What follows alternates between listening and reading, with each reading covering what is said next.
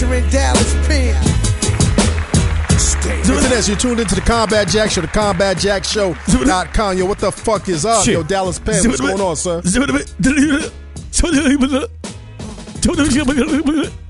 Man, what the fuck, man? Oh man, Combat, what's going on, man? They got to fix my microphone, man. I think them Rap Genius kids is conspiring to fuck my. Yo, man, what the fuck happened to you last episode, man? Oh man, listen. We had a show with the Rap Genius kids. You let me know in advance that you had Rap Genius booked, and you didn't even for show the studio. Fuck up, man. You left me. And then I sent you a text.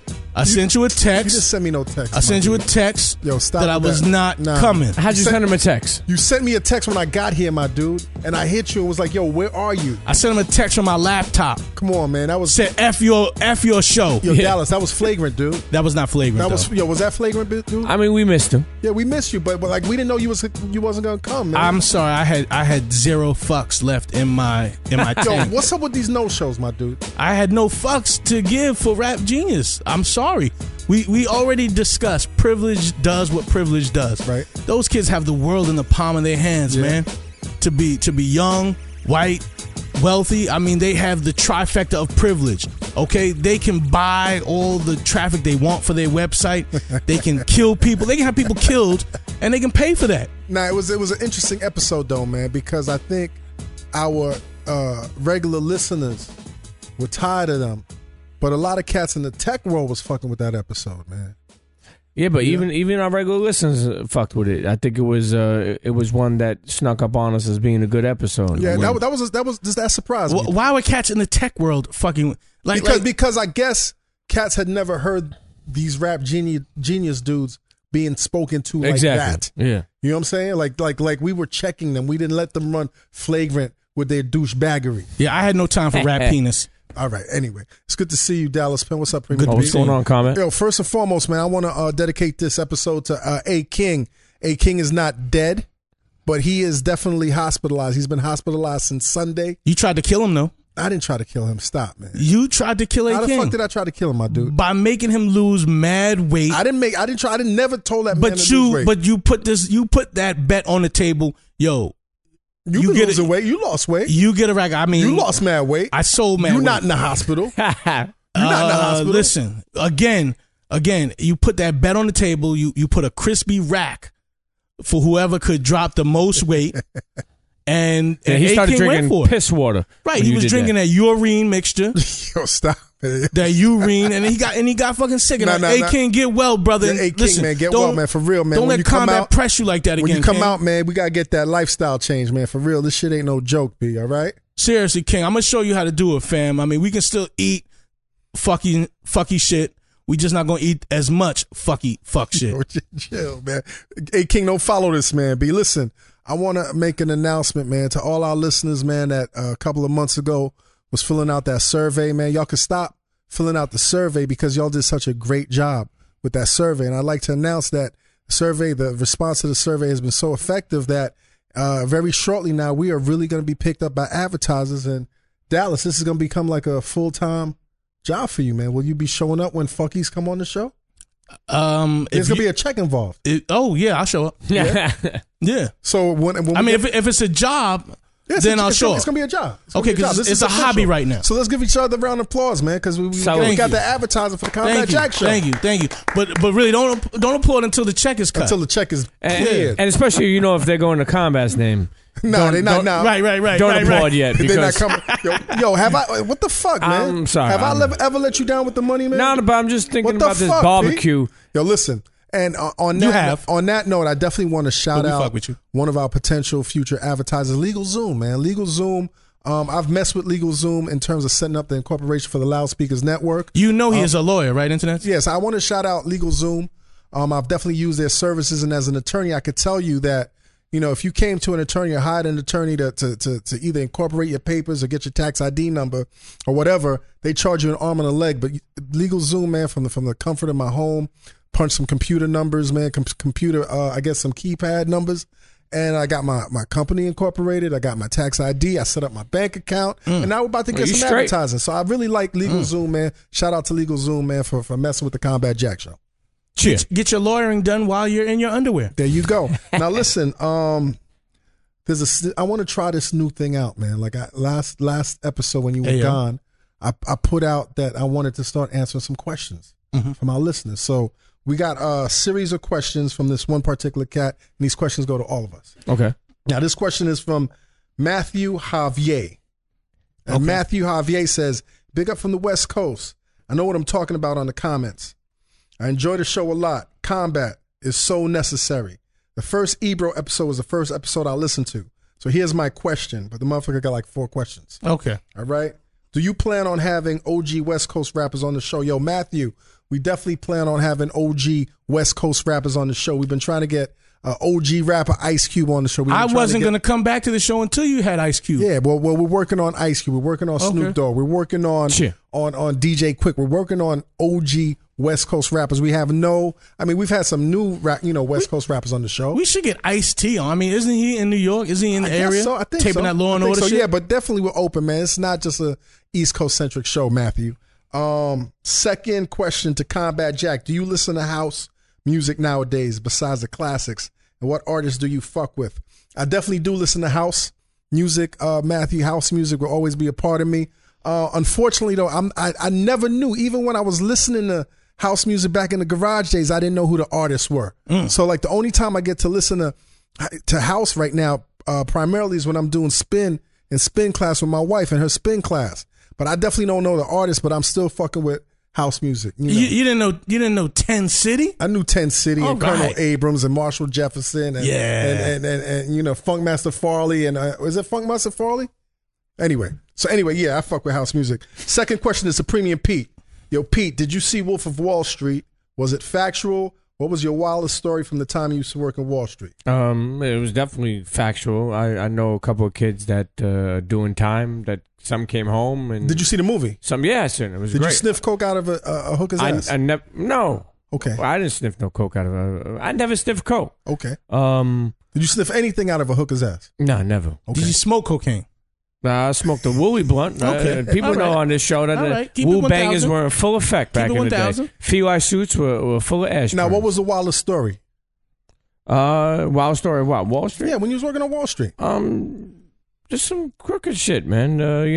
Just probably people. Actually, my wildest story is probably Japanese cats that we used to have involved in one of the firms I was working with, and his son came in and they spent $100,000 in a strip club, and this is like a long time ago, and like. And the guy didn't speak no English, got so drunk and fell on the floor and passed out. And next thing you know, they dragged him out, and I still had the access to the $100,000. So I was just sitting in there with everybody just spending the money. To me, that was one of the wild stories. Access to somebody else's yen. Why not? And this next question is to Dallas Penn. Dallas, what don't you like about the Combat Jack show? What things do you think could be changed? And do you think you would show up more if there were less guests on and it was just you and the crew, or if there were better guests? All right. Well, I mean, that's a valid question. That's a valid question. Is that from the same dude? Matthew Javier. Matthew. A lot of times, Matthew, I hate talking to I hate talking to rappers that don't like really fucks with us. That don't want to, talk the shit that we want to talk. That gets kind of boring to me. And no, I don't just want to be with the crew. Like, I want to talk to people. I want to learn people's experiences, but I want to have real conversations. I would probably show up more if we just had more scat talk. Like if we talked about shit. Yes. Like literally. Stop. All right. Well, he asked a question. Okay. All right. But this is not that show to talk scat talk, B. No, I'm just saying what would make me hyped to come through every week if I knew we was gonna come in here and just talk crazy. Not necessarily scat talk. Maybe we talk about other things that come out of a body. Blood, mucus. Yeah, yo, man. Just answer the dude's question, man. Because this is not that show, man. Okay, well, Matthew, you heard the boss. This is not that show. And what don't you like about the show, man? You.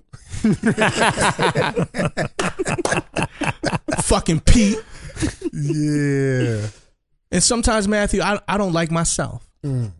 Sometimes, Matthew, I look in the mirror and I say, you know what? I don't even like you. And this is not even a joke. All right, but I power through that, though. I power through it. Yo, man, we just went in some other Ari, we gotta get the therapist. Get a fucking back, Kleenex back in this motherfucker. No Kleenex. No But Kleenex. I when mean, you I'm look not in the mirror, crying. you know you're So getting in basically, shape. you got your own issues that you're working through. Yes. Okay. Yo, is my microphone breaking up or is it just my headphones? It's your headphones. Okay, cool.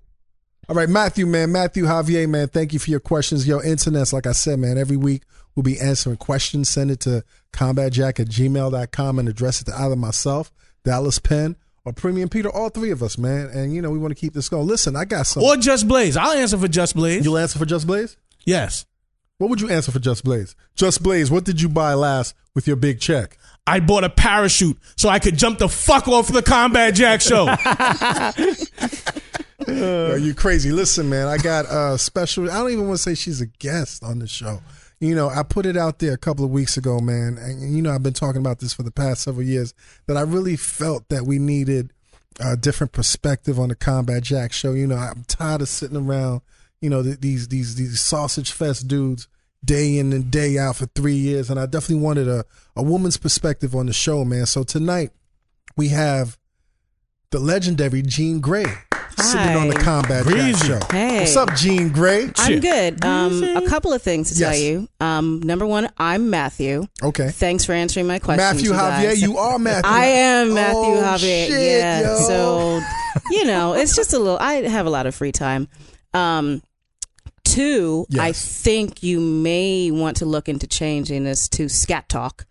Great idea. Don't encourage Great that idea. dude. I'm totally doing that. And Nah, don't do that. And lastly, Yeah. nothing wrong with sausage fests. No, Fucking love them. Good idea. This is the job for me. So Yeah. Jane, you've been on the Combat Jack show before, and it's no surprise that I've told you this publicly, that I definitely am a fan of yours. Thank you. I definitely respect your work. I like what you're doing right now online. Thank you. You got a digital sitcom on? I have. That sounds really cool. Like it's kind of like The Matrix, but it's not at all. People call them webisodes, but I don't like to call it a webisode because it's a fucking sitcom. Right. It's a situational comedy. It's a half an hour long. Wrote it, directed. I'm in it, and it's called Life with Jeannie. And you're acting your ass off in it. Thank you very much. And I'm really Thank appreciating you. your acting chops. Thank you. It's pretty cool. I'm Now, having what a good time. inspired you? I've been wanting to do a sitcom since I was like 4, mainly because I really wanted my own theme music. So that's been great for me. So it kind of got to a point where I was like, if you're not going to do this now, just fucking stop it. Just go ahead and do it. Which has kind of been going on for the past 2 years. Just everything that I've been like, why am I waiting? Why am I waiting to do this? So that I put out a book. I put out like 5 albums in the past 2 months. 5 albums. Yeah, I have a new talk show that's going on at Union Hall. You've changed. I'm doing a lot. You've changed the paradigm for a hardworking colored person. It used to Pretty be much. No, a Jamaican everyone that had all everyone the should jobs. feel fucking lazy. Okay. No, I'm here to show everybody. It's the South African that Yeah. has the most jobs. Now, the name of Yeah. your sitcom is Life with Jeannie. It's right? called Life with Jeannie. Now, one of the things that I do appreciate from the couple of episodes that I watch is like there's this awkwardness that kind of oozes off the screen. Is that you in person? Like, do you find yourself in these awkward positions? You know, I think awkward has kind of been a term that people use in like weird or Right. quirky, and I'm like, it's not really any of that because I don't really feel awkward in any space. I'm fine. You can put me anywhere and I'll be fine. Do I create awkward situations for other people? Definitely. Okay. Yes. I like to make people feel uneasy. Now, what's up with that? I just fucking like it. Yeah. I'm creepy. I'm going to tell you, we on the Combat Jack show are a bundle of dysfunctions. Uh-huh. And when I thought No, of I you, couldn't tell. when I thought of you, I was like, I get some dysfunction from Jean Grae. What's interesting is people who don't really know me that well say that, and people who know me, I am really one of the most normal, traditional people you'll ever meet. Which is weird. I just Which do. is weird. Which becomes weird to Right. people, and they're like, I don't understand what's happening. Why Right. is this so normal? You have all these tattoos. But yeah, I'm not that way at all. Okay. And I just really like to work and do a lot of shit. Okay, well, hopefully your Yeah. normal shit. Yeah, but I can know gel I can with be our I can be creepy. dysfunctional shit. Yeah, no, I'm here What for kind you of guys. creepy shit do you do, B? We'll get into that. We'll Okay. get into that later. All right. Yeah. All right. It's not going to be scat talk though. All right. No scat It talk. could. I don't know. Not no scat talk. No, that's on all. the That's all. Combat Jack Dallas, show. all And Dallas. I think right now we might Hey, be creeping there are out. other things that come out of the body. No, there is. easy, It could be. It could be called "You're in Our guest Town." is looking at y'all like, yo, am I really on this shit? It could be called "You're in Town." So anyway, Gene, welcome to the Combat Jack. I'm really It's good happy to be see you. here. Thanks. Yay! Yay me! Good to be seen. Yay! Now listen, internets. This our official guest tonight. I mean, what the fuck doesn't he do? I'm surprised that he's not Jamaican because he's had so many fucking jobs. But wait a minute, he's Puerto Rican, which is Puerto Rican, but it's not Jamaican. I mean, he's had different. so many fucking jobs. Be like, still, like, I mean, being in touch with the universe. 27 jobs on his resume. B. Mm-hmm. You know, internets. I bring to the Combat Jack show the legendary Bobbito Garcia. Bobbito, what's up, man? Chilla. Happy to be here. Thanks for the invite. Yo, man, thanks for coming, man. I know we've been going back and forth. It's been a year, actually. It's been a minute. Last January since we've been going. And actually, I would have come up a long time ago. Yes. And that was on you. I know it was on me, but you know what? Last year we had, like, when you reached out, because I know initially I reached out and you were going overseas, but then when you reached out, we had like a string of booked guests, so it was kind of hard to squeeze it in. Yeah. But you know, later is better than never, right? Yeah. Okay. Right? Pause, deputy. Well, I mean, Bob, that was egregious. What I say? Even if Cool Bob Love is not playing the Bob pause game. unsubscribed to Wait, pause. what did I say? Even What's pause word? Squeeze it in. Did I say squeeze it in? I'll say pause myself. Oh, you Pause. did. Yeah. Pause. I'm glad you that he said did. egregious. I'm happy to be here now. Now, Bobbito, we were off air, and you said you no longer play the pause game. Yeah, I retired from Paused that. out. Retired it? Paused out. I retired. Paused out. That's all right. Paused out. I still find it amusing though. Why'd you pause out, man? You made the game so popular, man. You were one of the proponents of the pause game. Yeah. And a lot of kids don't even know that, but You don't want to I'm be not associated particularly. with that? Well, I mean, it's just a decision on my part, being in my 40s, and it's a game that's pretty witty when you pull out word phrases and identify them as being like comical. But on the same token, there was one time when I was on radio from 1990 to 2002. Yes. And with Lord Sear towards the last couple of years after Stretch and I parted ways. And there was one caller one time that he was like, yo, y'all do this Ayo game and everything. I'm gay and I'm offended by the jokes that you guys have. And he was like, nobody up there is gay. He was like, you guys make fun of Bob's hairline. Bob has a bad hairline. You guys make fun of Lord Sear being fat. Lord Sear is fat. But he was like, if one of you were gay, it would be more okay with me. And he was like, yo, I basically feel alienated. And so I was like, when I thought about that, I was like, you know what? He's absolutely right. And it was just a decision on my part after hearing that revealed, like, you know what? I don't want to, alienate anybody from my humor, especially being a public figure. Mm-hmm. And that was just the responsibility that I decided to make. If other people don't, that's up to them. I don't look at nobody funny styles, but in my age right now, like that's not a thing I want to. I'm sorry, V. I'm sorry. And Bob, in your defense, now I've had family members that are gay, and what I tell people all the time is that people of color, brown, black, yellow, we're not as homophobic as other communities that maybe have wealth because there's something to lose with the stigma of being gay. Like at my Thanksgiving dinners, my family Thanksgiving dinner, Christmas dinner, everybody came there. All right, my klepto aunt was there. Everybody with whoever they were, whatever their condition was, whether they had an infirmity, whether they had a mental condition, whether they were just whoever they were, and that's how our communities are. Yeah, like we all play tag together, but there would be there would be Gay Chris, and everyone would call him Gay Chris. He was gay when we were young. All right, and then there was Bubble Eye James. All right, because there was another James.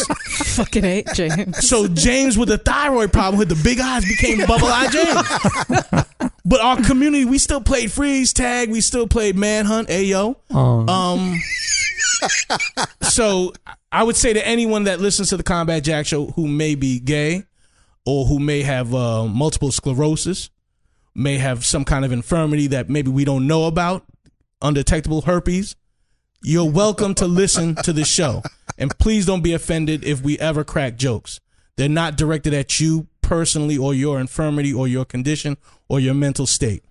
All right, we're just here or your having preference, fun. or your sexual preference, or anything. Didn't we or have your religion? That's right. We had a guest on one time. What was his name? Terrence Dean. Terrence Dean. Yes. And I think we tried to get him to we play the paused him pause a game. couple of times. Yeah. And he definitely made a statement of what he follows in life, but he found it funny. He didn't. But he didn't play the game that much. Anyway, listen, Bobbito, man. Bobbito. What are you doing right now, man? You've been doing so much. Man. Yeah, it's a lot. It's been a banner couple of months actually, and I feel blessed to and you heard me say this before, like to be 47 years old and still have people care about what I'm doing and receiving with pure warmth and writing checks. Writing checks, right? Those, those when they come, are great as well. When you're doing stuff that you love to do and you're getting paid for it, and applause, for having the Combat Jack being able to monetize your time with the advertising. I definitely, I aspire to that because I got my own radio show. Yes, on EastVillageRadio.com now. How's that treating you, man? It's been amazing. I retired from radio in 2002. I did a show for 12 years on WKCR 89.9 FM. A landmark one, that got a lot of accolades and awards, and introduced the world to some artists, including myself. Yeah, Jean Grae. Jean, you were on the Stretch and Bobbito. Bob broke my first record on air. Natural Resource. Okay. Natural Resource. Yeah, that's baseball. The first person who it was a white label. It was a white label, and similar to Wu-Tang's white label for Protect Your Neck. I mean, we played a lot of records first, but we also more so remembered for having a lot of artists up that were unsigned at the time who wound up changing the rap game. In any event, I took 11 years off from radio, and didn't really miss it. And then when I was promoting and doing the Park Pickup Basketball NYC, a film that I co-directed with Kevin Coolio, I went up to EastVillageRadio.com. And I just loved you could see people walking up and down First Avenue. The speakers are dope. I was playing my vinyl, and that's when it just dawned on me. And I'm a rhythm dude, so it was just like, yo, you know what? You need to get back on air. So I spoke to them. They open arms. That's crazy. And they were like, yo, you can play 90s hip hop. I was like, nah, I already did a 90s hip hop show.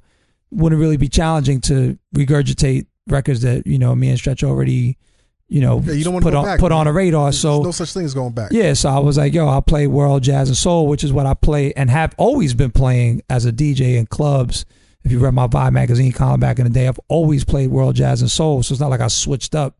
And I just find it more appealing and more challenging to play now because it's not what people expect from me. Right. Even when I spin overseas, people be like, yo, you gonna play MF Doom? I'm like, MF Doom's records are amazing, but they're like 80 BPMs. There's no way that people are gonna dance to them in a club right now. Like it's such a New York spot to do your show in too. Yeah. Like it seems like it absolutely just fits. Yeah, yeah. So I'm happy to be back on radio. I did Bobbito Garcia radio T-shirts I like those shirts, man. To promote it, but also to it's right now I'm doing it as a volunteer basis, which is the same thing I did on WKCR. People used to see me on the train back in the day and be like, yo, like what you doing on the train? Like on the train, yo, like, and they were like, "But you on the radio, like on the radio to the train, and to the train to the radio." WKCR is freeform radio. Now, Bobbito, man, I've known you, from almost the beginning, like when you were from birth, no, of his career, of your career, like in terms of at least your music. You came career. Actually later. I started working at Def Jam in 1989. That's when I started working. I think you started in 90 and 91. No, I started working at Def Jam. September 89. It was the end of 89. Is that right? September 89. Really? Okay, cool. But I was there for a short period of time. Yeah, pardon me. Well, you worked in the business affairs department. With Andy Tavel. Right. And then I went to take the bar and came back, and he got fired. And I got fired. You know what I'm saying? but Bobbito, man. I started at Def Jam in April of 1989. Yeah, so basically I predate you a couple of dates. Yeah, but it's about the same time. Yeah. Those are some crazy days, man. They were. Bobbito looked like he's about to go to human resources and find the day you came in. The data, the records and shit. He's like, sure you did, man. That's but hold on a second. 6 months in the music industry is not comparable to real life people time. 6 months. I mean, all kinds of crazy shit happens in 6 months, especially back then. crazy stuff. I mean, you know, I got stories for days of motherfuckers trying to kick down the door. Jam Master Jay showing up 15 deep, you know, in the conference room when I'm trying to send out packages. Flavor Flav jumping on my desk, you know, with his clock. You know, Yo, yeah, boy, and I'm on the phone, you know, with a radio station trying to promote records. It was not a real conducive environment to work. It wasn't, but that's what made it so special. So special. Yeah. Now, Bobbito, man, what's your first love, man? Is it music or is it basketball, man? Well, you know, I get asked that question a lot, and really, it's or is it sneakers? Or is it sneakers? Yeah, it's I think it's kind of like it's like a mesh of everything. It's really, it's just New York, you know. No, lifestyle. I mean, you know, I was introduced to music and basketball really in the same year. I was 7 years old, 1973. And not to say that I hadn't seen basketball, I hadn't heard music before that, but in 73, that's when it kind of like gelled, you know, and my father had all these albums. Because you grown up uptown? I lived uptown, yeah. And my father had all these albums. And the first album that I actually, on my own accord, not my parents were playing it, but I pulled out to play was Stevie Wonder Intervision. Mm-hmm. That's literally like the first album that I made my own decision. And that's also the year that my father took a ball and said, yo, let's go to the back. Let's play some ball. And so, you know, I didn't immediately fall in love with basketball and music because my brain was just unsophisticated at that point. You know, I caught fever for both as I got older. And, you know, I've been fortunate in that not many people can have the career that I've had with my hands in both and have the credibility and the appreciation in both. Right. In both. You know, when cats who are ball players try to get into the music, this is frowned upon immediately, you know. Because it's not natural. It's kind of it's just not common that we see people that can naturally be involved in both at the same time, because we think in boxes quite often where like I just have been blessed, and you know, similar to Jean Grae, like I'm a hard worker, yo. I will outwork most people I know. And I think of a Venn diagram. So there's the balling community, there's the music community, and there's an intersection of those. There's an intersection of all kinds of lifestyle communities. Sure. And you fit that intersection within all of them.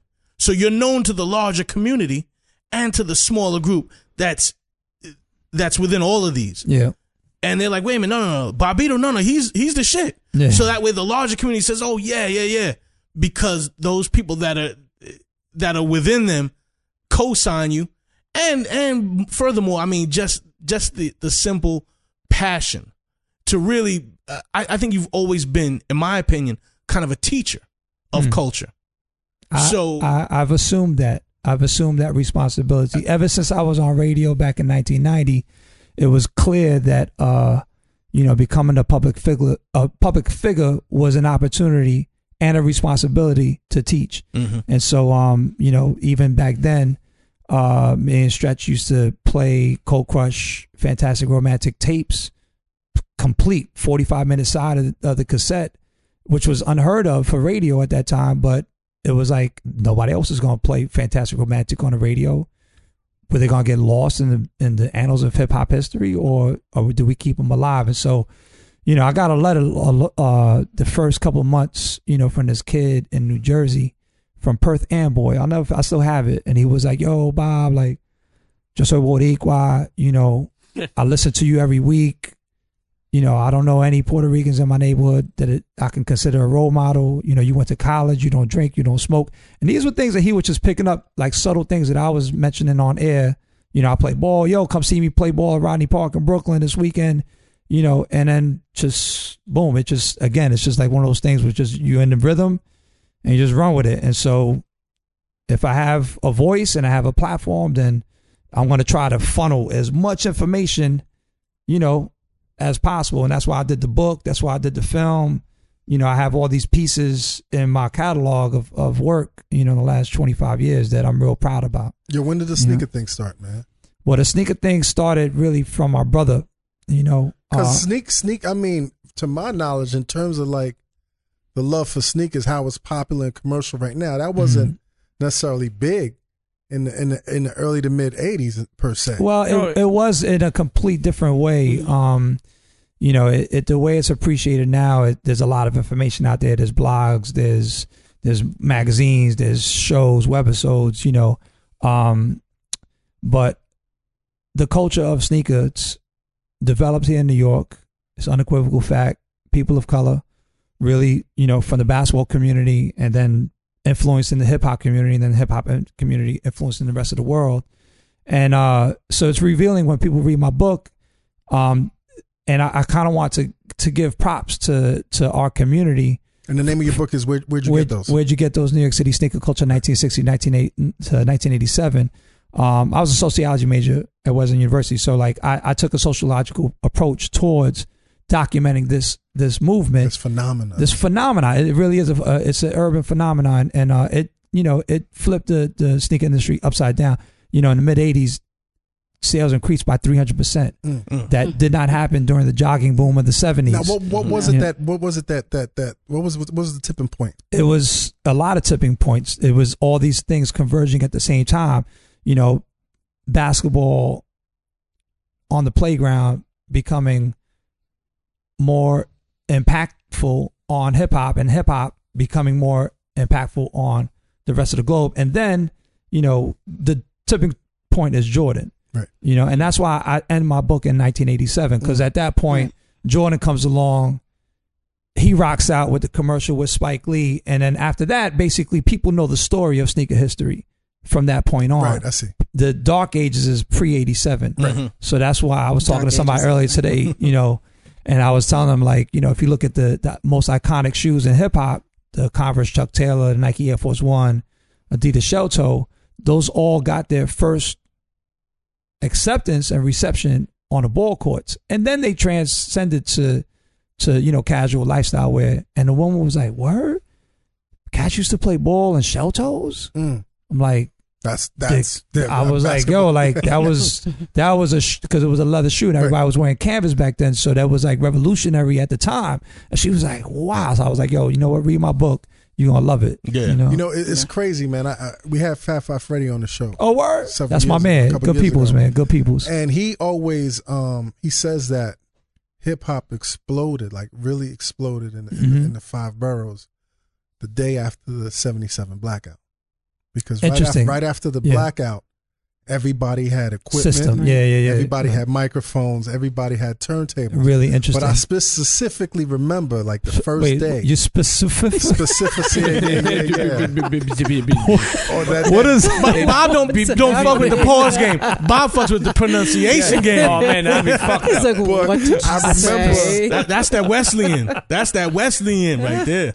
The day after the blackout. Like on Nostrand Avenue, Sills, the sneaker store, the entire street being covered in flattened sneaker boxes. Because like cats dipped in and got sneakers that they. So I would almost say that, you know, from my observation, like as hip hop started to bloom, I think would you say so did the sneaker culture in terms of like. Oh, absolutely. It's the hip hop has an immense impact on sneaker culture, because, you know, as fly as we were trying to be in basketball, you know, dipping up with our tournament T-shirt, you know, okay, we got the purple T-shirts, let's get the purple ponies. You know, hip hop gave it that extra, okay, well, let's make sure that the shoelaces are over the eyelets instead of under the eyelets, or let's make sure that, you know, I customize the stripe to match, you know what I mean? Like, hip hop brought a whole different approach that was like idiosyncratic and also unprecedented. And so hip hop definitely took it to scientific, even. Yeah, but scientific. Yeah, even somebody like you, like, you know, with Air Force Ones, Uptowns, you know, bunch of things that we called them, you know, so, like playing with the colorways back in the day. I remember you did that this Texas colorway. Oh yeah. You read my book. Yeah. I appreciate that. I mean, listen, unless you saw me back then. Yeah, I mean, listen, I did not see you back then with the Texas ones on. But the point I'm trying to make is to have a love for Air Force, have a love for sneakers, and seeing that all evolve, and then making your own sneaker with Nike. Yeah, making the highs and the lows of the Bobitos. I mean, what is that feeling like for somebody? I think I earned that. You know, and a lot of times, you know, my man Jerry Erasmi at Nike once said that, like, I basically I forced the hand. You know, it's like I'm unavoidable in certain arenas. You know, like me designing a shoe. That was unavoidable. That had to happen it's at natural. some point. Yeah, it's But you made yourself someone that they could not go around. yeah. Well, but that's because I wrote the book, and then I hosted the first sneaker culture show in history on TV called "It's the Shoes" on ESPN, and I wrote the first article on sneaker culture and media history back in 1990 for The Source, called Confessions of a Sneaker Addict. So you know, but to answer your question, like the opportunity to I'm not just painting my sneakers now. Like, I'm helping design a pair of shoes and they're being sold was crazy. You know, that was crazy. Going to Japan, you know, and China, you know, 6 years. I mean, me and Kevin Coolio, we just did a tour for the film to promote it. You know, all countries and cats is coming with my sneakers. Like, you know, and I just jumped on Instagram. I don't own a cell phone. I just jumped on Instagram. My wife showed me how to use the iPad for Instagram. I'm like, word, okay, so let me do a search. And I'm seeing photos, like the kids like posting my sneakers like crazy, like 6 years. So it's nice, you know, it's nice to see that people appreciated what my vision was for the Air Force One. And you know, and it was cool. It was definitely cool. But let me ask you, man, what's the Dope Fiend Jelly Roll? Oh, I got the hiccups. What you made him do. Well, I would say the best explanation is to read my book. You can cop it. I just released the 10th anniversary edition. Congratulations. Thank you very much. But the Dope Fiend Jelly Roll was just, you know, again, like just that something grew out of hip hop and really a need to be unique, you know. And I think, you know, people that like ask me like, oh, how many? You wrote a book about sneakers. How many sneakers do you have? They missed the point. They totally missed the point. It's like, you know, I really wanted to document how people use sneakers to be an extension of their identity, Of their individual style. of their expression, their creativity. That's where it's at. I never wrote a book to promote consumerism or to promote like collectors. I mean, I understand collecting, and I do talk about collecting because it's a part of it, you know. But in the 60s, 70s, and 80s, it really wasn't about how many sneakers do I have, and I mean, there was no social media, right? So you couldn't. People wouldn't know what you had in your crib unless you wore them. You put them on the stoop. Unless you wore them. Unless you wore them. So trying to keep them clean. That was a different, time. That's another part of the culture. To talk about the Dope Fiend Jelly Roll, but which I never knew the name of until I read the book. I just knew that when fat laces were popular, the worst thing you could do anyway, fat laces or thin laces, is tie your shoes so tight that the eyelets from both sides of the hip touch each other. Choking your toe. That's the worst thing you could do. But we would stuff between the tongue and the top of your foot. Yeah. You'd roll a sock. You'd put a wristband. Yeah. You'd stuff that because with your fat laces, that would give them even more spread, more extension. And then remember now, you're gonna have on your Lees tapered to zero. So to have that nice stuffing on your clods, we didn't mention contour clods, on your feet. but I mean, to take it to a literal sense, I mean, if you think about Dope Fiends, you know, and where I grew up in the Upper West Side, which was you know pre the changes that community has made in the last 20 years. I mean, you know, I grew up around a lot of homeless people. Grew up around a lot of dope fiends, and you know, when they be at the park, you know, you would look at their feet, and their feet be swollen. You know, dudes that haven't showered and haven't eaten or you know just shooting up or whatever. And then if you look at a jelly roll, if you know what a jelly roll is, you know a jelly roll is like the pastry with the jelly, the strawberry jelly in the middle, and it wraps around. And so you know the Dope Fiend Jelly Roll, like I don't know who came up with that name, but I remember hearing it in 1981 and being like, it just like hit me like, yo, that's what it is. That's the perfect name for this. Like you can't. That was genius. Whoever came up with that name. What's exciting? Pretty Hi, much Jean. about How all your are jobs. you? Hi, Bobbito.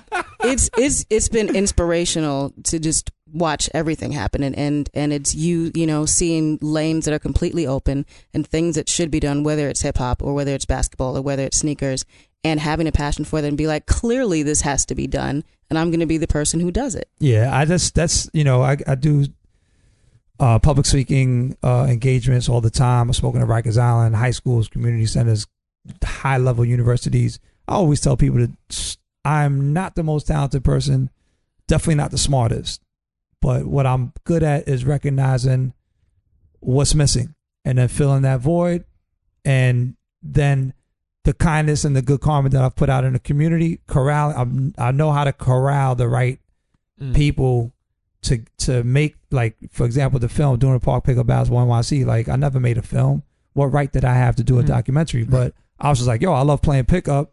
No one's done a documentary. Why? Like, that's the common denominator of the sport. Everybody plays pickup. So, pushing them buttons, you know, but then I started working on it, and then little by little, you know, oh, where are you working on film? Yo, my man does this. Yo, we can get you on here. And now it's on, premiered on PBS, World Channel. Congratulations. Got it in theaters. Got a DVD. It's on iTunes. It was number 2 on iTunes sports movie list. You know, the first month it was out. I mean, like, you know, it's stuff that, like, I couldn't have fathomed. It's like, the key. Kids, see the void. Fill the.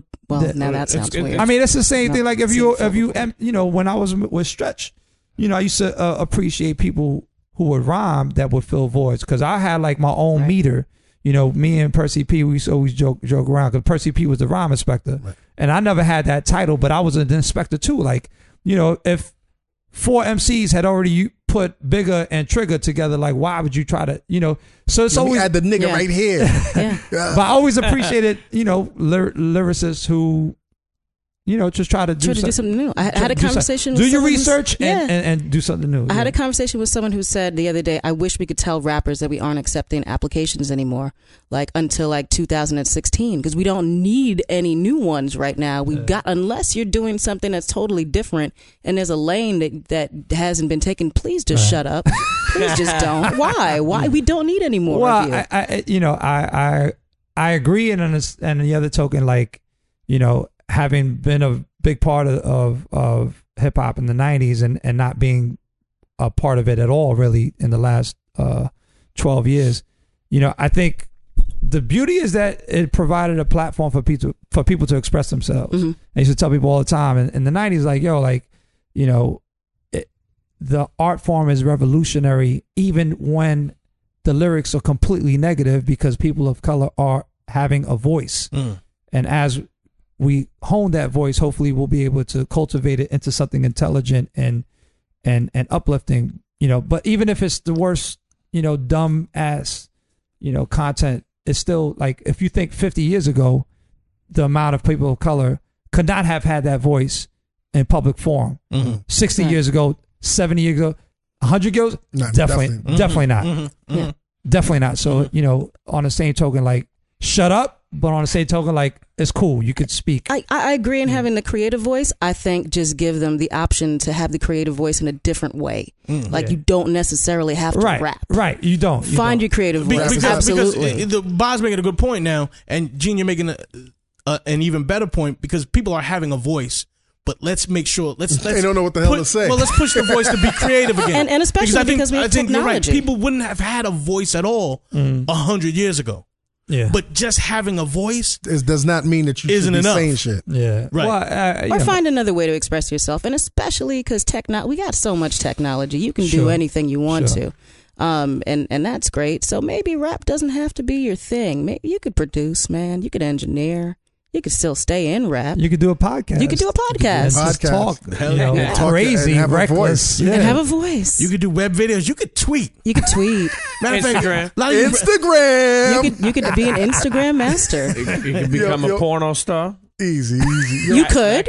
You could. Bob, this is something that you did in the early 2000s. What's that? You opened up spaces for people to come, commune, dance. The name of the spot on Metropolitan Avenue in Greenpoint. Oh, wow. Yeah. It was Martinez Gallery. Oh, man. That was, again, just a great opportunity to try something completely different. You know, I mean, if I've had a checklist of like, yo, I want to play pro basketball, I want to design a sneaker, I want to travel the world, I want to have a radio show, I want to make a film, I want to own my own venue, and that was part of that. But I was part of a group who opened the Martinez Gallery, and it was an art space during the day, and then a club at night, you know, and it was just ahead of its time. 5 years, you know, Greenpoint right now, especially in like, that spot in Greenpoint. Well, no, you Greenpoint totally is bumping right now. totally, Yes. but you got to understand something, Bob. We are the gentrifiers. We are the gentrifiers. People of color who have That's interesting. end up having wealthy white friends and end up having white friends. We are the gentrifiers. Okay, people of color who get educated, who will travel anywhere, who feel comfortable in any surroundings, who can adapt to anything. We are the gentrifiers because people want to be around us. And then people come and find out where we're hanging out, where we're living, and say, shit, I want to be around these folks. yeah. And then I can do that. All right, you gentrified the Upper West Side. Bob, you did that. Single-handedly. You did that. Yeah, Bob, I want to talk about something that I haven't heard you talk about that much. But, I've been in this. Is my mic, the level on my mic It sounds great. good? The mic sounds right. Can man. you mind if I turn up the headphones just a touch? Now, there you go. 1 2 1 2. Cheer.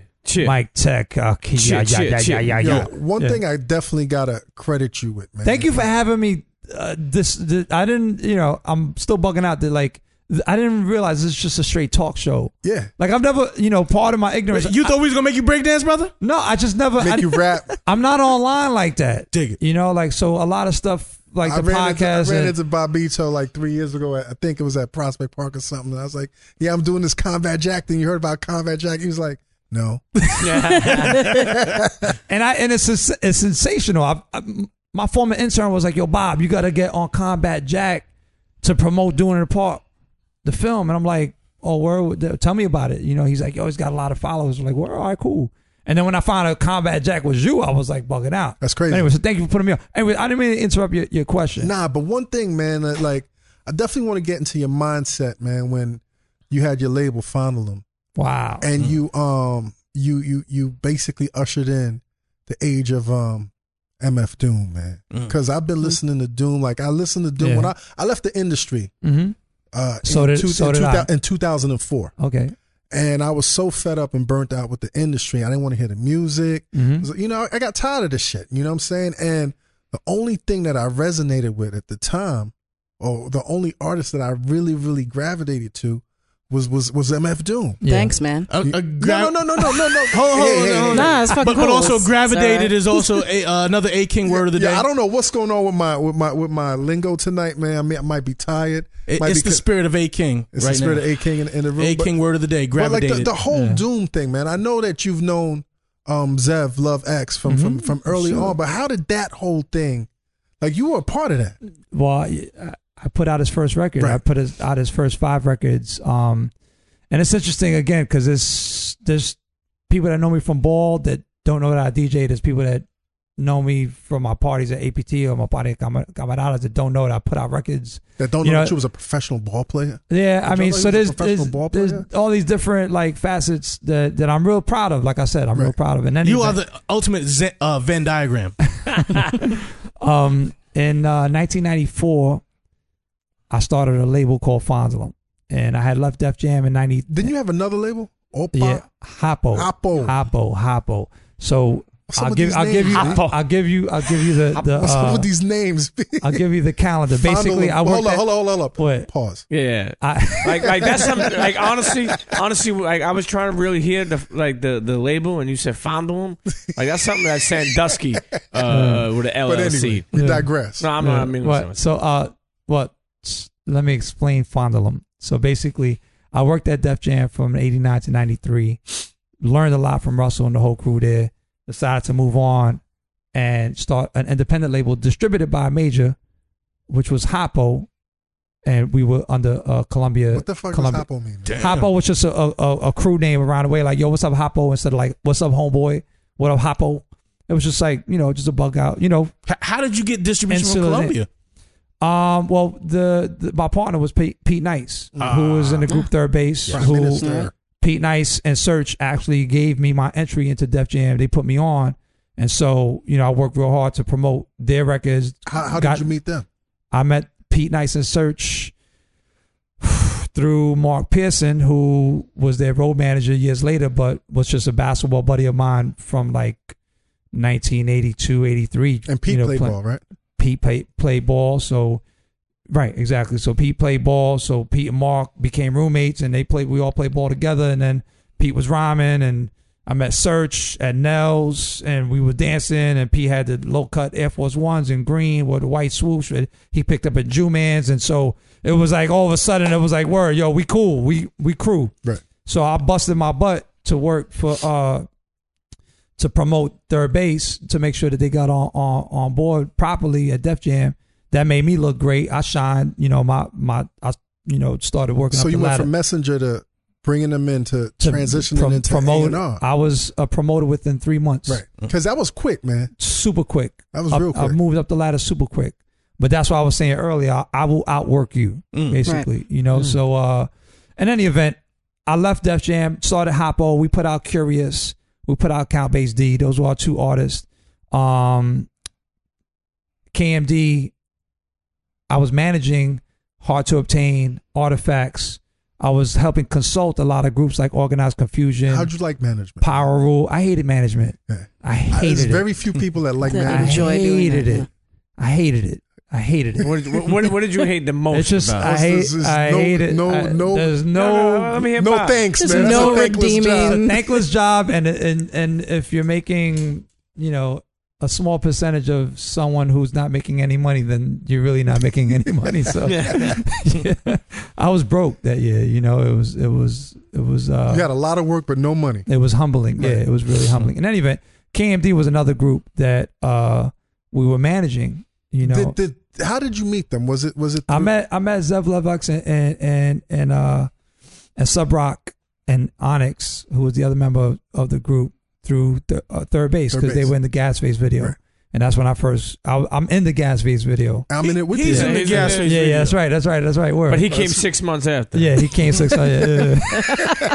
But he came up. But that confirms that you were there in '89. If you were in the Gas Face, you had to have been there. Yeah. So in any event, I met KMD at that point. We all got cool. They really got along with Curious, so they started hanging out in my block on 97th Street. And, we hung out at events and, just crew, And so, what kind of cat is a young Zev Levex? He, he was the Ansar Allah, so they were students, they were spiritual, they were religious, they were rhymers, but, at the same token, he was a bug out, and Doom had an angle to him that really didn't reach full throttle, I think, until he resurfaced as MF Doom. So in any event, Zev, Levex, Sub Rock, they got dropped from Elektra. Black Bastards, exactly. So at that point, they shifted to me and Pete, and we would shopping them to Columbia, to try to come through the Hoppo. Was there a stigma on that group at the time because of the whole I don't really know. Right. I can't tell you what the industry was thinking. We thought it was a valid album to put out. Right. To the internets. Let me interrupt you for a second. To the internets, KMD was a group that was signed to Elektra, and reportedly they got dropped because they had some. They had a sample figure being hung on the album cover, and that didn't gel well with the the shareholders, because it was in the wake of the whole Ice-T cop killer thing. Yeah, Google it, internet. It's a really interesting story. And in the event, Doom went underground for a couple of years. In the meantime, I was on the radio. But were you around when his brother unfortunately passed away? Yeah, I was around. Yeah, definitely. I mean, I remember hearing that we didn't know what the cause of death was at first, and rest in peace to Sub Rock, nice kid, I mean that sincerely, I would say the same thing about Big L, like nice kid, he was old. I was older than these people when I saw them coming up, and they were just young, bright minds, in any event, I started a label in '94 called Fondulum, and the reason why was because I left Hoppo because I was dissatisfied with the idea of having an independent distributed by a major, because it wasn't really independent, because who we wanted to sign, we weren't able to. We wanted to put out KMD, we weren't able to.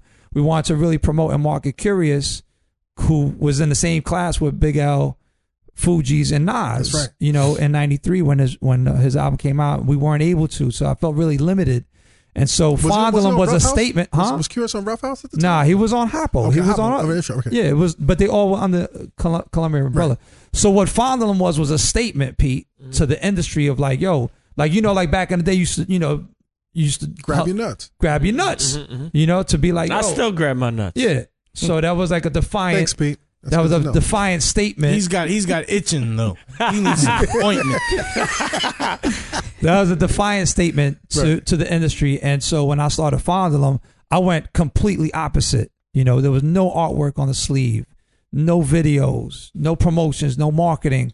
It was straight like, yo, like if you knew about it, then you knew what time it was and you enjoyed the music. And so my first release was Cenobites. That was Cool Keith and Godfather Don. Dope. And I had all these dope demos from me and Stretch's radio show that would never be heard again because me and Stretch we were bastards, yo. We would play a record once and never play it again and have people calling us up like, yo, what's that record? Play it again, please. Like, nah, Go sorry. fuck yourself. No, it's not gonna happen. Fondle him. Hang up on them, Fondle him. I mean, we were like we were reckless on the radio in the 90s, and people loved it, people loved it. So Doom comes back to you. So anyway, so Curious tells Doom, yo, Bob started an independent label. You should give him your demo. And he had Hey and Deadbent, and it was a no-brainer. Like, come on, like the record was incredible. And at that point, I put out Arsonist and Cage, and I was like, yo, this is right in line with the music, the hip-hop that I like. So I put it out. Was there a whole mask gimmick at the time, or did you hear about the mask gimmick? Or? Doom was, we had no cover artwork. Right.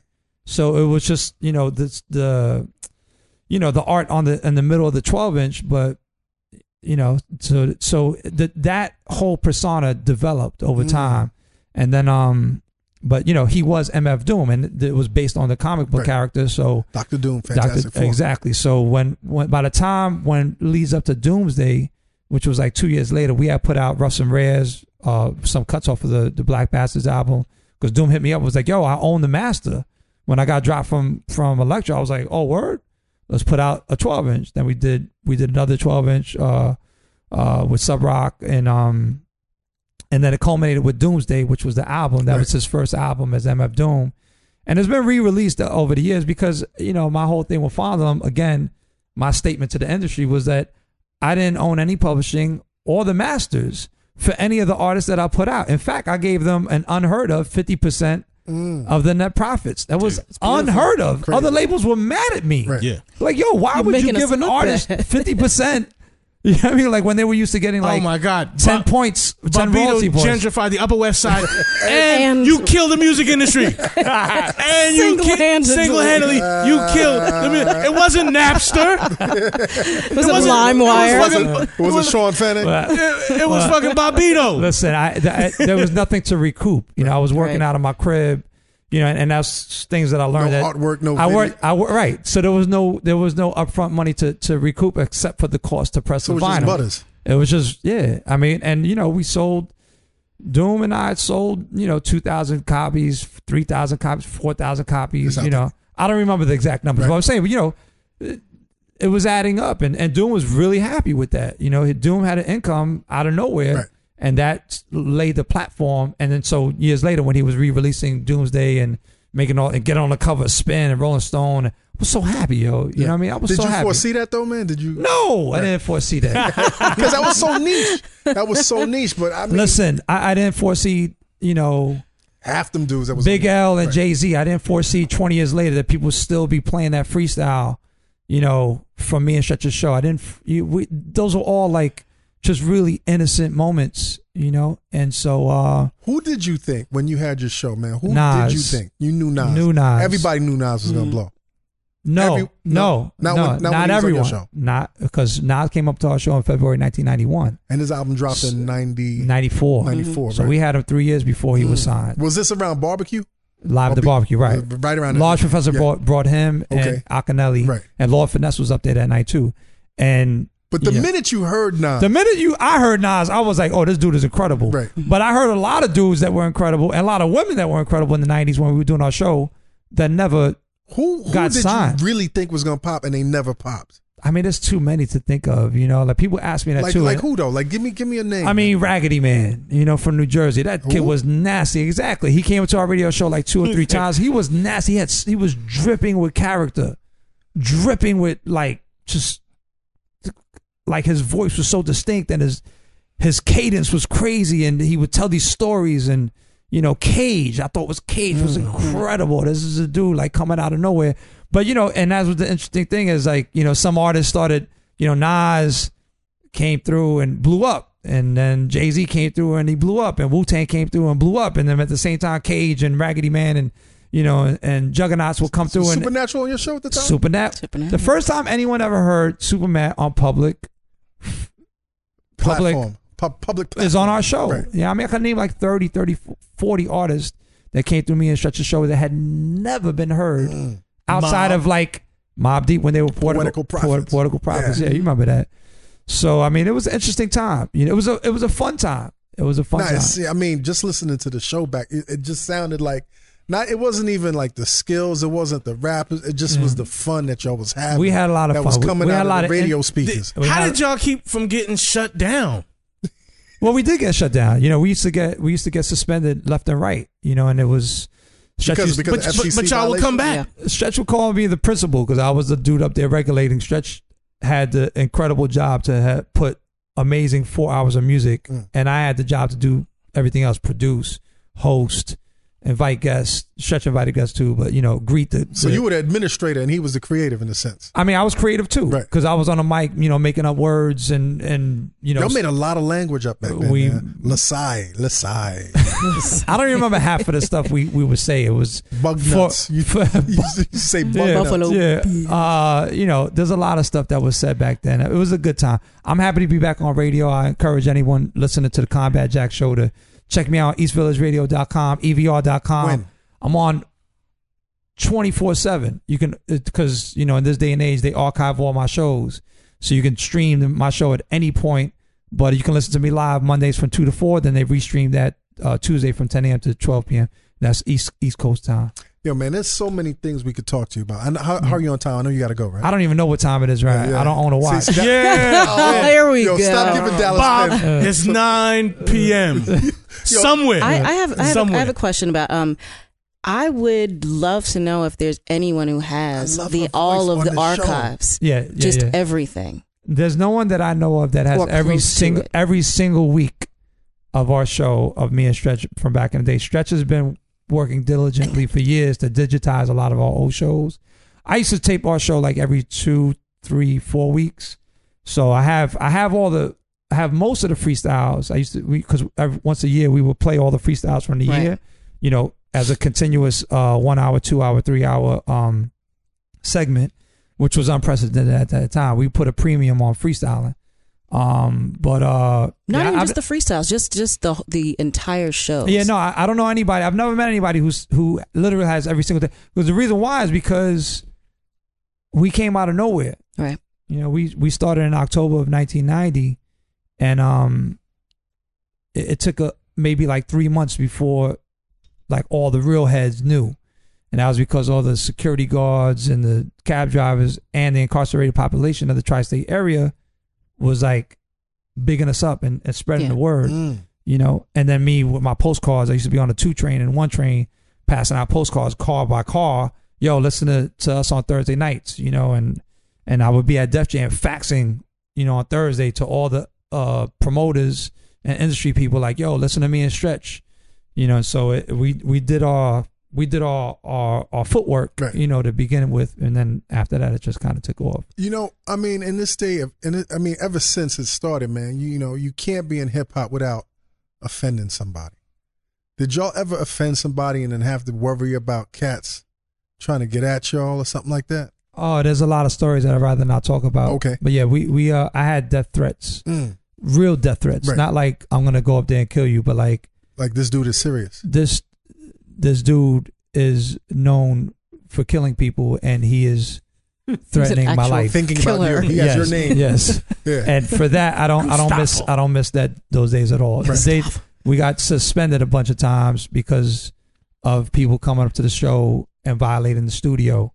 disrespecting the property. I'm sorry. I don't miss. It was one time. That's some heartfelt It was shit one right there. That's some time, heartfelt shit right there, man. What was some of those things over? I mean, I know you said different things, records and things said, and It's like what we do, man. We say some shit and some people get upset. You know why? Yeah. Because and then death threats are met. You know and why, then you gotta Bobbito? walk around. Yeah. Bobbito, the Combat Jack has had a death threat, not from Papoose, but from some of Papoose' handlers. And not because he said anything wrong about Papoose. It's just like, hey, Papoose, you got the city's ear at your disposal. Give him something great. Yeah. So I think Papoose's handlers heard that and said, oh, he's dissing Papoose. Yeah. So we gotta, go troll and find out where he lives and so Papoose handlers, stop it already. yeah. Now they've stopped. When that originally went down, Combat went to, I don't even know where, like somewhere in Pennsylvania, hanging out with some white folks. He went to the CI. Crib. I want to say that I really appreciate you guys having me on the air. No, thank you. And in parting ways, I encourage everybody to check out what I'm up to. Tell you working on so much shit, man. Tell everybody what you're doing. I mean, it's the simplest thing. It's just to either Google Bobbito Garcia. What about Instagram? What's the Instagram? It's at Cool Bob Love with a K, not a C. Twitter is at Cool Bob Love with a K, not a C. And then Facebook is really long because I didn't know about social media when I got on. So it's Facebook.com/Bobbito Garcia, aka Cool Bob Love. Yo, I got a comment. How professional was that this is the first guest has been on the show and was like, yo, let me wrap this up. Yeah, no. You ever noticed that? Because he's doing your job for you. Yeah, Bob is a pro. Bob is a pro. But Bob, you still got a monthly residency at you still at Camarado's monthly residency. I'm at Camarado's the first Monday of every month. I'm starting a new residency downtown and the last Monday of every month at the 303 at Louis and Chan. Okay. That's on 303 Broome between Forsyth and Eldridge in Chinatown. New spot that I'm really excited about rocking. I haven't had a downtown residency since I did APT, which lasted 9 years. That was hot. Yeah, that was a fun party. So I'm doing a book signing tour. I'm going to San Francisco and LA in March. I'm going to London, Paris, and Bristol in April. I'll be doing book signings as well as screenings of me and Kevin Coolio's film Doin in the Park, as well as DJing in every one of those cities. So I got a lot on my plate, definitely juggling. I have my own basketball tournament. It's called Full Court 21. You go to fullcourt21nyc.com. I started it last summer. I'll be doing it again this summer. Got my Bobbito Garcia radio show t-shirts. Got the book. How much you selling them per? Got the book. How much you selling them per? I mean, it's okay to say $24. Yeah. That was, $24. If you go to the EVR office, you can get them for $20. And I sell them at my DJ gigs too. I always have a stash and a record crate. And I also got my book, Where'd You Get Those? New York City Sneaker Culture 1960-1987, which people always ask me, where can I cop it? Yo, just go to any bookstore. And Amazon? If they don't carry it, like, demand it, for real, like, because it's available. It is internet. It is Sneaker Fiends. It is an absolute Bible. Yeah. I'm going to tell you, man, two things. For the sneaker culture. Two things that connect us to you, man. Over the past 3 years, there have been so many comments about how we remind cats of the Stretch and Bobbito show. And not that we do the same thing. Yeah, you know what I'm saying? We definitely don't do the same definitely thing. doing different. But when people say that, I mean, Dallas and I and Pete have talked about. I've always said that Bob and Stretch, just part of the continuity of culture of bringing culture to people. Being renegades, there's no how we're doing this. There's no form. There is a continuity of culture, and it was before you guys. I mean, it will be after us here. Yeah. But these are the people that care about culture, that care about the people who have pushed culture to where it is, and the reason why people like shit. See, people don't realize they like shit because you explained it to them, you presented it to them, and now people know. So now people know why the pause game is popular. So I want to thank you for that, and why the Upper West Side is gentrified, and why the music industry collapsed. And then secondly, Bob, I was really inspired by your book 10 years ago, and thank that's you. what Oh, inspired yeah, me yeah. to land my book You deal. did your And book, so yeah, when yeah. I wrote my book, not that I was trying to copy, but I was inspired by where'd you get those, man? Yeah, So once again, thank you. man, I definitely got to thank you, man. Interns, Bobbito, Yo, Garcia. applause, man. Yes. Gene, you Thank sound you. fucking great. Thank you. She's- Please keep her. Yeah. You sound great. Bob- She is a keeper. Now Yeah. it's funny because when I spoke to your manager, I was like, I really want to audition, and he was Yeah. like, "This is not an audition. It's not an audition. It's not an audition." It's not an audition. But you sound great. This is a Thank homecoming. you. Bobbito is actually one of my favorite people in the entire world. He was one of my mom's favorite people in the world, and so this was an awesome first. Now, time to understand, be Bob able was to- responsible for taking you back to South Africa. Yeah, in 2000, Yes. possibly 2000. Yeah, no, you got to stay for this one. We're about to wrap up anyway, man. Yeah. We want to do a little picture, man. I know And you got, Yeah. that was such an amazing, amazing show. What- We had an adventure. what was It was that? definitely an Well, adventure. so basically, my Vibe magazine column was licensed to different countries. Right. I didn't know that. So in South Africa, they would read my Vibe column, and they also knew about me and Stretch. So one day, somebody hits me up, and is like, "Yo, we want to book you to DJ," and I'm like, "Word! I've never been to the motherland. Let's make it happen," you know. And so once the promoter and I confirmed the date and everything, they're like, "Yo, can you bring what you was what still I was back what? Yeah, Yeah. they were like, What, "Can you what? bring what with you to perform?" She's from South Africa. I'm like, "Word?"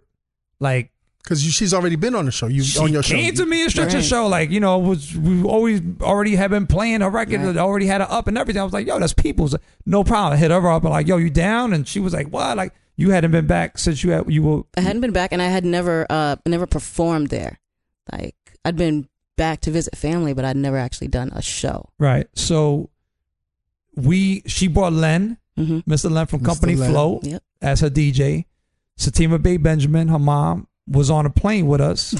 Right. And I got a funny story. I don't even know if you know the story on the way I do back. know Oh, the you story. do know? Oh, okay. I do know this story. But we arrived in Johannesburg, and that's one of the most unforgettable DJ gigs in my life. Absolutely. Because Absolutely. Metropolis Cafe, 1,000 people. It was like 70% black South Africans and 30% white South Africans on the very weekend of the celebration Yeah. of the 6th anniversary of the formation of the African National Congress and the end of apartheid. So we there at like Turn the motherfucking up. Oh no, it was. up. I don't think it could have gotten more turned up. Turned up. Please And tell me someone died. I got on stage and Yourself. cried immediately. nah, Like, I we were walked on- in. Yeah, We were on stage. I want to know if someone died from joy. So Possibly. the promoter tells me, "Yo, Bob, I've never in my life seen this diverse of a crowd at a party in Johannesburg. They're here for you and for what?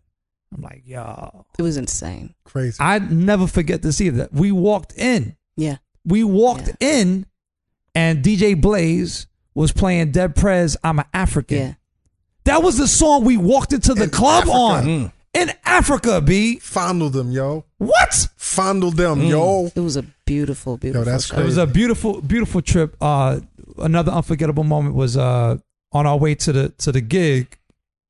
I mean, they had me on national TV. Like I was like treated like Royalty. yeah, be 'Cause like you are for real. royalty, though. Well, I appreciate He that, but I'm a is, humble he dude, so is. it was a little weird for me to be in Africa the first time on national TV. Right. Like, and when I say national TV, like the other guest of Fat Joe's show was Brandy. You know what I'm saying? It was Which he Brandy was- and yeah. When Bobbito. she was popping. Like, Yeah. okay, like, yeah. So anyway, so these two kids ran up on a car, and I rolled down the window to say what's up to them, and they grabbed my arm, and they were like, "Yo, welcome home. Come on, be like, the love that we got Yeah. there was crazy, yo. Crazy." Anyway, on the flight back, yo, it's not an easy flight. It's 15 hours, yo. 15 hours, and you stop for gas. Yeah, somewhere- when we had to do that, like Yeah. you can fly straight now, but Yeah. like somewhere in the like Cape Nah, Verde, Madas- something yeah, like yeah, that, yeah. and you stop. Madagascar's It's on the other side. It's that a was really a bad joke. Oh. Stop for gas at Madagascar. Yeah, anyway, I had fallen asleep. That was a horrible joke. And I was having a nightmare on the plane. And I woke up like screaming like, ah, ah, ah, ah. Y'all woke up like that? 15 Wait, how people. No, it was like that. What'd you do? It was Let me like hear it again. Yo, And Satima Bay Benjamin, yo, her mom was like, yo, you all right? And I was so embarrassed. Like, I woke up like, man, the stewardesses came over like, sir, are you okay? Like, that was the She most always embarrassing asked about moment. you. Does Yeah. that shit happen a always lot? ask Does that about happen you. a lot to you, man? Nah. Just that time. just that time when my mom was there. Yeah. Just that one time in rap when Jean's mom was there. Bob, before we let you go too, the other thing I wanted to ask you is now that you're traveling the world again with your film Doin in the Park, folks here in New York and even in America, we're so kind of like centric to the place we live, and we think that this movie that you made, which is about street ball in New York, in New York City, where is street ball even more hard body than New York? Is it Chicago, Detroit? Is it in America? I'll answer that question. First of all, our film transcends location. So even though we've screened at this point in 6 continents, over 70 screenings, premieres. You know, we just came back from Norway just last week. There's only 7 continents, right? There's 7, yeah. There's 7. So you haven't screened it for the Penguins yet. Antarctica. Exactly, right. Get there. So basically, all the heavily inhabited, we screened, and then and people love the film no matter where we go with it. I would say though that you know, New York City is unequivocally the mecca for the sport because of the history and the folklore that we have here and the players that we've produced, but the heart of basketball outdoors is probably in the Philippines. Like, I mean, it's just insane how they love basketball. Read 2 books. One is Big Game, Small World by Alex Wolff, and then the other one is called Pacific Rims by Rafe Bartholomew. And you'll be blown away by how the Philippines, the people of the Philippines, you know, approach the game and love it and play barefooted and have, you know, I don't even like the word street ball. In fact, I hate it. But I think it's a really poor description of what happens outdoors. It's similar to like if you ask Crazy Legs and Ken Swift about how they feel about breakdancing. They'll be like, yo, we break or we b-boy. And so breakdance is a term that was created by media. Similarly, street ball is a term created by the media and brands. And the appropriation. I kind of feel that way. I always want our community to define ourselves, right? So, you know, no one in the 70s or 80s or 90s said, oh, I'm going to play street ball. You should say, yo, I'm going to play ball. Or, you know, playing playground basketball to make a distinction between hardwood and outdoors. In any event, yo, we were in Manila. You want to talk about street ball? Yo, kids was playing in flip-flops, barefooted, betting on 3-on-3 games with quarters in the middle of an intersection. Not, I'm saying on a quiet street in Queens. I'm talking about like, yo, there's cars coming from 3 different directions. No light. What's their traffic game in Manila? What you mean? They drive reckless out there? I don't really remember. You know, it doesn't matter. But what I'm saying is there's cars coming from 3 different ways, and they would wait until there were no cars coming, and they would resume their game. And then when the car would come from no matter what, they would stop. The court was on a tree in the middle of an intersection, yo. They were screaming "car" every time somebody came. Timeout, sanctioned timeout. We used to play ball and and say "car." You know, car will come by. Yeah. You do that playing football or, you know, whatever street game. But that's crazy. Anyway, fellas, I gotta go. Thanks. No, go, man. Listen. I didn't mean to say fellas and exclude it's cool. Gene. Take that sausage fest. We spoke about that earlier. We're good. Fennel sauce. I gotta run, yo. We're gonna take a quick break. We haven't taken a break yet. No. What the fuck? We're not gonna take a quick break and then have. We done. No, DJ Ben Amin? No, we done. All right, fuck you, DJ Ben Amin. No, chill. DJ Ben Amin. Okay, Listen. Bobbito, man, thanks for stopping through, man. All right, definitely. And all right, take care, bro. Yo, my man, dude. So, Gene. Yes. This was a great show. Testing 1 2. Can you hear me? Yeah. Enjoying yourself? Yeah, I am. How are you guys feeling? It's a whole different energy with Gene here, isn't it? Gene is dope. Gene is dope. First of all, Gene is dope because off the mic, Gene kind of broke down why I don't have a cell phone. I did. Like if Gene, if you're gonna be here and kind of like, you know, dissect shit like that and kind of open me up. Then you want me to hear more? And no, I'm gonna ask that you have her mic turned off. Oh, and It won't happen. It won't happen. I'll yell loud enough to be picked up by another microphone. So there's loopholes around Gene, stuff. What I do want you to feel comfortable with, is if you have any suggestions, any ideas.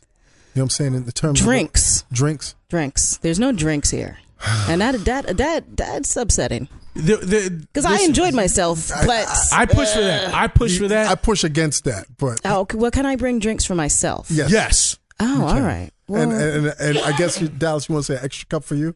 No. I'll bring drinks for myself. Okay. Everybody just brings their own drinks. But I like the fact that I mean, listen, we've had drinks in the studio before. Mm-hmm. All right, and some of our other members would imbibe.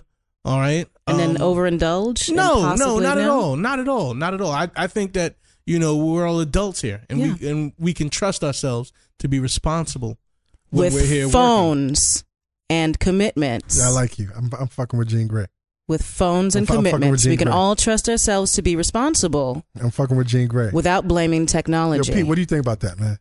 What do I think about what? Yeah, how you feeling, Pete? I'm feeling great. You good? I'm feeling great. All right. Okay. So listen, Jean, welcome to the show. Thank you. This is exciting. Looking forward to having some great episodes with you. Get ready for Jean Grae. Let's continue making Get ready history. For Jean Grae. What? Yo, listen, internets. You know what it is. With combat on the format. You know what it is, man. Listen, dream those dreams and then man up and live those dreams because the life without dreams is black and white, and the universe flows in technicolor and surround sound. Jean Grae, bitches. What? Greasy. What? Out. Numinati!